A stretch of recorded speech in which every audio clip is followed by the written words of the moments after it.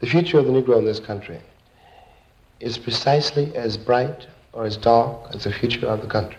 Those were the words of the prophetic James Baldwin from the documentary I Am Not Your Negro. And you're listening to Code Switch. I'm Shireen Marisol Meraji. And I'm Gene Demby, and this week we are talking about documentaries. In particular, the documentaries that are up for Oscars at the end of the month. Before this year, Shireen, only 3 Black directors had ever been nominated for the Best Feature Documentary at the Oscars, ever. That is bananas. Yeah, Gene, that seems crazy to me. But this year, it's different. The category is dominated by Black directors. There's Raoul Peck for I Am Not Your Negro, the James Baldwin documentary. After the break, we're going to talk with one of the people who helped get that made. Ezra Edelman, who you might remember, we talked to him last summer. He was nominated for his intense 8-hour documentary, OJ, Made in America. One day, everybody's going to know everything that you've done, man.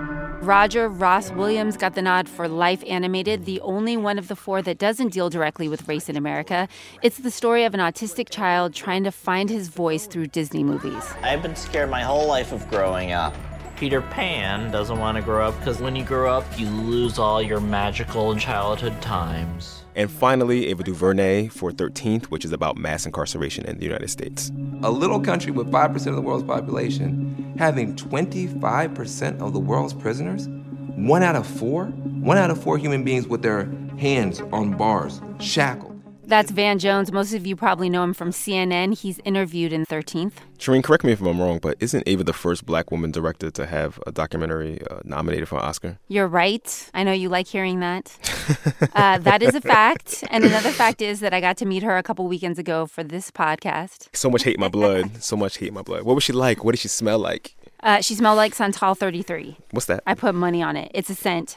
People are wearing it right now. Let me get me some then. It smells amazing. So I can smell like Ava. But for those of you who don't know, Ava's doing all the things. So she was busy, you know. She's got publicity for 13th. She's got production on the adaptation of the classic children's novel A Wrinkle in Time. That film has a $100 million budget. She's the first Black woman to direct a movie that's that expensive. Right, no pressure there. And if that wasn't enough, she executive produces Queen Sugar, a TV series she created for Oprah's own network. Gene. 15 jobs. Seriously, so many 10 jobs, man. But most people probably know her from the film Selma, which she directed. It was nominated for an Oscar 2 years ago. My personal favorite movie from Ava was this quiet little film called Middle of Nowhere. You should check it out. Ava and I talked about 13th, which, Gene, I would not describe as quiet. No, it is not. No. It forcefully makes the case that America's carceral system is inhumane and morally bankrupt, and it does so by taking the audience through 150 years of American history where racism plays a starring role. And Ava told me that President Trump's labeling immigrants as criminals and talking about inner cities filled with thugs and gang members, that's rhetoric from a very old playbook. All of this is not new. That's one of the reasons why I feel like the 13th is important, is because we need to learn from generations before us, people in countries other than ours who've been persecuted, who've been oppressed, who've been challenged in their very humanity. And I don't feel like we're in a place where in this country we haven't seen this kind of insidious work before. It's just been hidden. This one's on Twitter, and he likes to talk about it.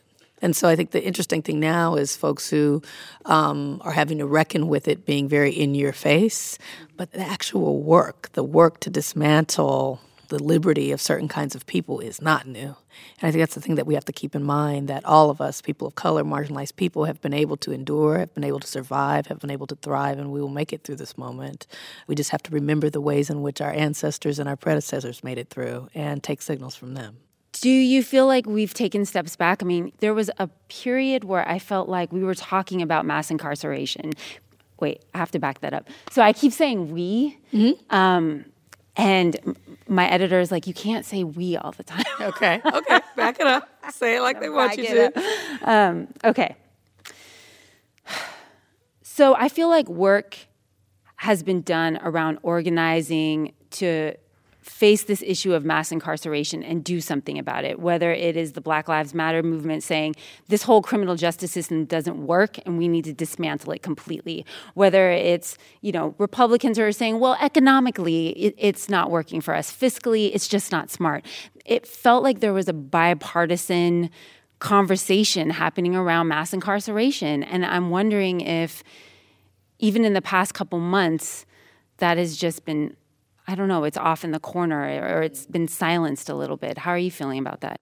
Yeah, there was a bipartisan conversation going on. It's well put. It was a conversation. I think the conversation is going to continue, and I think it's not going to be off into the corner because it makes too much money for too many people. And going back to history and learning from history and seeing the lessons in history, you have so much archival footage in your documentary. Yeah. And I kept thinking, how many hours of this footage did you look at?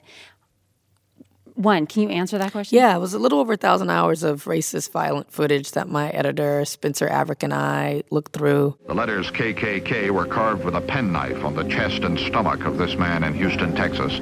We must wage what I have called total war against public enemy number one. It was not healthy to look through that much. And for example, there's a sequence in the documentary with this man who actually reminds me of my father, my late father, in a suit, just trying to pick up his hat and cross the street. A black man, very elegant, tall, just trying to get across the street when a racist mob is blocking him from getting across the street. Eventually, his name was Alex Wilson. He actually died of injuries sustained that day. And what I wanted to get across in that piece of footage was his dignity, the dignity with which he went about crossing the street in the midst of such violence and hate. And so it was those decisions that we had to make, where to cut, what are we trying to say with it? Do we show him be more physically harmed? Does that get the point across more vigorously? Or do you cut it, when, he just picks up the hat and puts it on for the last time? So those are the decisions editorially, and it was a tough job. Yeah, he's wearing a suit. He has a hat. He gets kicked in the back. Yeah. As he's crossing the street. Yeah. A white man tries to pick kicks it him. up, Yep. and then another. Every time he picks up his hat, So we show it twice in the film. It was it's the most emotional piece of footage that we have for me. We look through a lot of things, but it was that's the one that every time I look at it, I can still get emotional and choked up about. You said it wasn't healthy for you. No. That's why I'm so happy to be working on a project now where I'm doing costumes and fairies and things fly and working with kids. And, it's like a wrinkle in time. A wrinkle in time, like a self-care moment, because right after Selma going into this, in Selma I had to stage beatings and murders and, people spitting in faces and, there was funeral scenes in Selma. There was, a lot of staging that and asking actors to do that and then turning around and jumping right into 13th. It's been, about 4 years of consuming traumatic images and creating traumatic images for a greater good. And so I'm really happy at the present moment to be working on something a little lighter. Yeah. Yeah. Okay, this is the last question because I know you have to go. I'm eager to ask you about what you said a couple weeks ago. I was at the event. It was at somebody who works at Netflix. Ted Sarandos? Yes. Yes. It was at his house. Yes. And Oprah was interviewing you and commentator Van Jones. Yes. You were both on stage. Van Jones is in your film, The 13th. Yes. And Van said something about, we really need to dialogue with Trump supporters. Even if we don't agree with what he does, we really need to sit down and talk to them and break bread with them. Right. And you said something very different, and I thought it was really powerful, and I was wondering if you could elaborate on that for our listeners. Mm-hmm. Yeah, I disagree with it. I think people who are like-minded can disagree about the way forward. Van's, really focused on sitting down with these folks who support Trump and figuring out why and trying to create reconciliation and a bridge to understanding, and I respect it. I won't be spending my time doing that. I'm trying to survive, promote an understanding of ourselves, arm ourselves, people who think differently, to defend against some of the really, really insidious policies, behavior that is going to be invading our daily life. Toni Morrison, who I quoted in the film, talks about trying to persuade racists of the value of your humanity is a useless exercise. And your best way to teach anyone, if that's what you want to do, is to live well and live fully. And for people of color and women, often just doing that is enough. So to be asked as a marginalized person to teach other people why you have value, why your life matters, is something that may work for some, but it doesn't work for me. And what are you doing instead? I'm making movies. I'm making movies that tell the story, of who we are, of our gloriousness, just celebrating our humanity as opposed to explaining it and holding hands about it. We expound on who we are through stories, through news, through making our voices heard in all kinds of ways, through protest. That's very different than having to sit down and explain to a racist why they should not be racist. Thank you. Yeah, thank you. Appreciate it.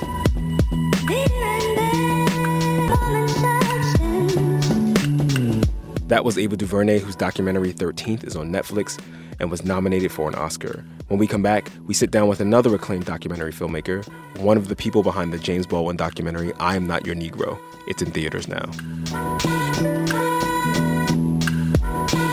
Support for NPR and the following message come from Newsy. Newsy offers a fresh take on what's happening in the world through quick, smart, candid video news. Newsy is passionate about context, solutions, and challenging bias to bring facts, not speculation, to its video news coverage. Visit newsy.com/watch for the latest. I'm Linda Holmes from NPR's Pop Culture Happy Hour podcast. What has pointy ears, a cape, a huge ego, and knees that don't bend? That's right, Lego Batman. To get the skinny on his new movie and lots of other good stuff to watch and read, find Pop Culture Happy Hour on the NPR One app or at npr.org/podcasts. All right, y'all. So we've been doing this podcast now for about 8 months, right, Shireen?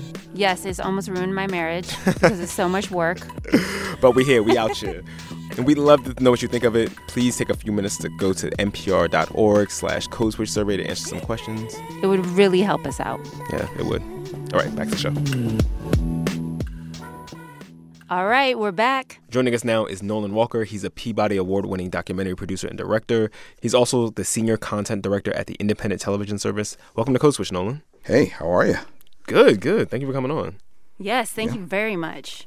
And congratulations are in order. Thank you. Your film, well, the ITVS funded and co-produced documentary, I'm Not Your Negro, got an Oscar nod for Best Feature Doc, and director Raoul Peck's film uses James Baldwin's own words from his interviews and his writings, and I watched the film and it feels so relevant right now. I'm terrified at the moral apathy, the death of the heart, which is happening in my country. These people have deluded themselves for so long that they really don't think I'm human. Why did you decide to support the film? We decided to support I Am Not Your Negro because we believe in Raoul Peck as a filmmaker. James Baldwin was a person who had incredible insight into American life. He was poor, black, queer, short, not conventionally handsome. He saw the world a lot of different ways. And he was also one of those kind of people who, unless you knew he was James Baldwin, people tend to ignore in a room. But he's there soaking in everything. And he was brilliant, literally a genius. And he was able to show the country who it really was, even when the country didn't want to hear it. There are days, this is one of them, when you wonder how you're going to communicate to the vast, heedless, unthinking, cruel white majority that you are here. I am not your Negro. And you have created this persona, this guise, this costume for me to wear. But it's not who I am. And you have to ask yourself why you created it, not who am I, who are you? And that is the thing that is just stunning about the film. Shireen just talked to Ava DuVernay. She's one of the other people whose film is nominated for the Best Documentary category at the Oscars for 13th. Ezra Edelman, who was on the podcast not long ago, for OJ's Made in America. Roger Ross Williams for Life Animated. And, of course, I'm Not Your Negro, which is the ITVS film. So, are things changing in your estimation? Are we seeing more diversity in who gets recognized by the Academy in a category like this? Or do you think this is just sort of the pendulum swinging? This is the Academy correcting from Oscar so white campaigns in recent years? I'm not in the Academy, and I don't know. You know, Cheryl Boone Isaacs brought in 700 new members. I know a lot of those new members. Okay. They are women. They are people of color. They are younger. And so that's a different group of people coming in. And they're, from different parts of the country outside of Los Angeles. And so those are really different ways of seeing the world, different life experiences, all of those things. So I think those things contributed. documentary has long been more diverse. Why is that? Well, I think, honestly, I started in film in the late 80s. Mm-hmm. And, there was Bill Cosby. Spike Lee had just made She's Gotta Have It. And Robert Townsend was just about to release Hollywood Shuffle. Mm-hmm. And then there was Eyes on the Prize, the great PBS documentary series. Which you were a production assistant on. I was a production assistant and assistant editor on the second installation. And some of it is different platforms. Some of it, I think, is a public's real hunger to see stories that really deal with the world we're in and with the lives we lead, right? And it's not different than the reason scripted television has taken off. I once had the great pleasure of sitting down with Eamon Walker, the great actor from Oz who played Sharif, Mm-hmm. and we were talking about doing dark subject matter and heavy subject matter, rather. And, he was on Oz, and I had just finished a film about Jonestown and People's Temple with Stanley Nelson. And he said to me, yeah, but you're walking around in real people's lives, right? And that's a difference. Nolan, you've made your own documentaries, and a lot of them are about race or have been about race and racism in America. And I asked Ava this question about working on the 13th, and now I want to ask you the same question. How much racist footage and footage of brutality have you watched over the years, do you think?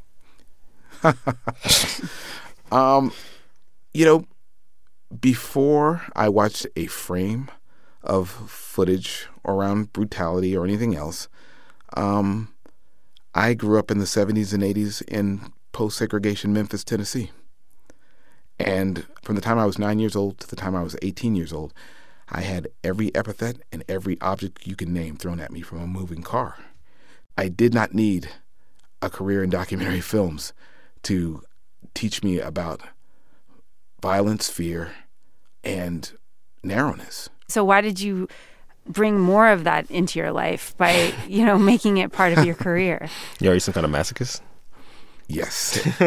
No, I think another story from that era, we'd reverse migrated from Chicago to Memphis. And I had been a baseball lover. But when I got to Memphis, all my friends were playing football. We got the name of the sporting goods store you were supposed to go to. My mother took me. We went to the right sporting goods store. Wrong table.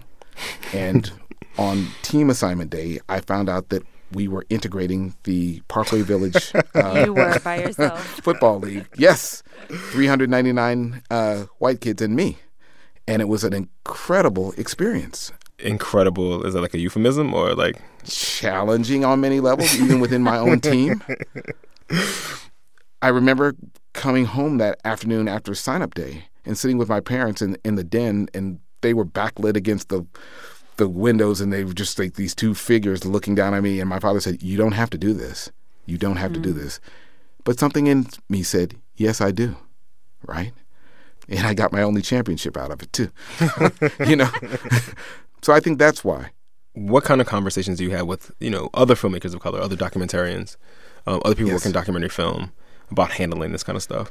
I think when you're talking to filmmakers of any kind, Black, white, Latino, Asian, Native, whether they're making films about a big topic or a very small personal topic, all of this is about communication. If you're building a big fortress of indictment or a small flower, right, you have to put a door on there or a ladder on there or a way so that people can find their way into the story and into the lives of the people that you're talking about. Why documentaries? What's the goal for you in making documentaries and now supporting documentaries financially? Yes. We can never know what we mean to one another. And in some ways, there's no piece of media that is irrefutable now. But there's something about looking at footage and saying, that's happened, or hearing the voice of whether it's Thomas Edison or Angela Davis. And so you're putting out these things that are, on a certain level, a message in a bottle. And you're looking to connect with people in a certain kind of way that has real meaning in their lives. You were obviously biased because a movie that you were associated with has been nominated. But if that wasn't the case, and just between friends, which doc that was nominated for an Oscar would you be rooting for? I can't talk about. I know all of. I have a connection. Come on, Nolan. Yeah, you know what I mean. Okay, safe space. No, Honestly, we screened I Am Not Your Negro on Election Day, which was a great Ooh, that's too much. It meant something different at the end of the day than it did at the beginning of the day. Yeah, I bet. And I said, that's the best picture of the year, period. That's the best picture of the year. Now, if you remove I Am Not Your Negro, let me just say who I think is going to win. I think Ezra Edelman's going to take it. I think so. Because O.J. is such one of those stories that people think they know, but they have no idea. Or it's also one of those stories that plays with your recollection of what happened versus what really happened, right? And that's brilliant. That's the bridge across the synaptic gaps right there, right? And I think it's such a Los Angeles story and such a larger cultural story. And O.J. Simpson is such an enigma, or was before this film, in a certain kind of way. Whereas James Baldwin was saying, I am not your Negro, O.J. was saying, I'm very much your Negro, right? I am very much your Negro, until he wasn't saying that. Yeah. And I think that gets to the heart of something that is really powerful in the American culture, history, psyche, imagination. Okay, so you've been talking about this hunger, this thirst for documentary film, but do you think people are kind of being pounded over the head with reality in this political moment that we're in, and maybe they're thirsting for an escape? I think that's possible. If you listen to the critics and pundits, La La Land is in the front seat for Best Picture. And it's one of those things where, on one level, Hollywood, a very liberal and energized community, generally speaking, is saying now more than ever. And on the other hand, they're saying La La Land. So right. Those are two, disparate things. But, we like disparate things in this country and in this culture. But I think reality, there's nothing more full of wonder than our reality. Nolan Walker is from the independent television service. He's won a Peabody Award. He's won an Emmy. And I Am Not Your Negro, a movie that ITVS has co-produced, is up for an Oscar. Thank you, Nolan. Great talking with you.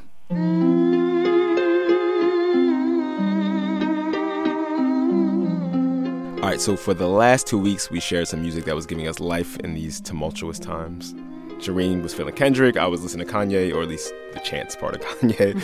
And so this week, we decided to pick the brain of our teammate, Leah Donnella. She's an editorial assistant at Code Switch, to see what she was listening to. What's good, Leah? Hey, Leah. Hey. Finally on the podcast. Finally. So the song I chose is called Road to Zion. It's by Damian Marley and Nas. In this world of calamity, dirty looks and grudges and jealousy, and police where abuse them authority, be the clowns when I know about variety. Boom, the youngest veteran I go murder them slow, ragamuffins sent to call me. I really like it because the message is kind of like you're walking towards something, but it's big enough that you could be thinking about anything. So any kind of struggle or bad thing that's happening in your life, you gotta just walk away from the bad and to the good. I got to keep on walking on the road to Zion. Thank you, Leah. Thank you. That's our show. We want to hear from you. Our email address is codeswitch@npr.org. You can follow us on Twitter @NPRCodeswitch. Don't forget to subscribe to this podcast wherever fine podcasts can be found. Sammy Yennigan produced this episode with original music by Rob Chambers. A shout out to the rest of the Code Switch team: Adrian Florido, Karen Grigsby Bates, Kat Chow, Leah Donnella, who you just heard, and George Encinas. Our editors are Neda Ulabi and Juleka Lantigua Williams. And a special shout out this week to the NPR librarians who helped us fact check this episode. Woot. I'm Shireen Marisol Meraji. And I'm Gene Demby. Be easy. Peace. On the road to Zion.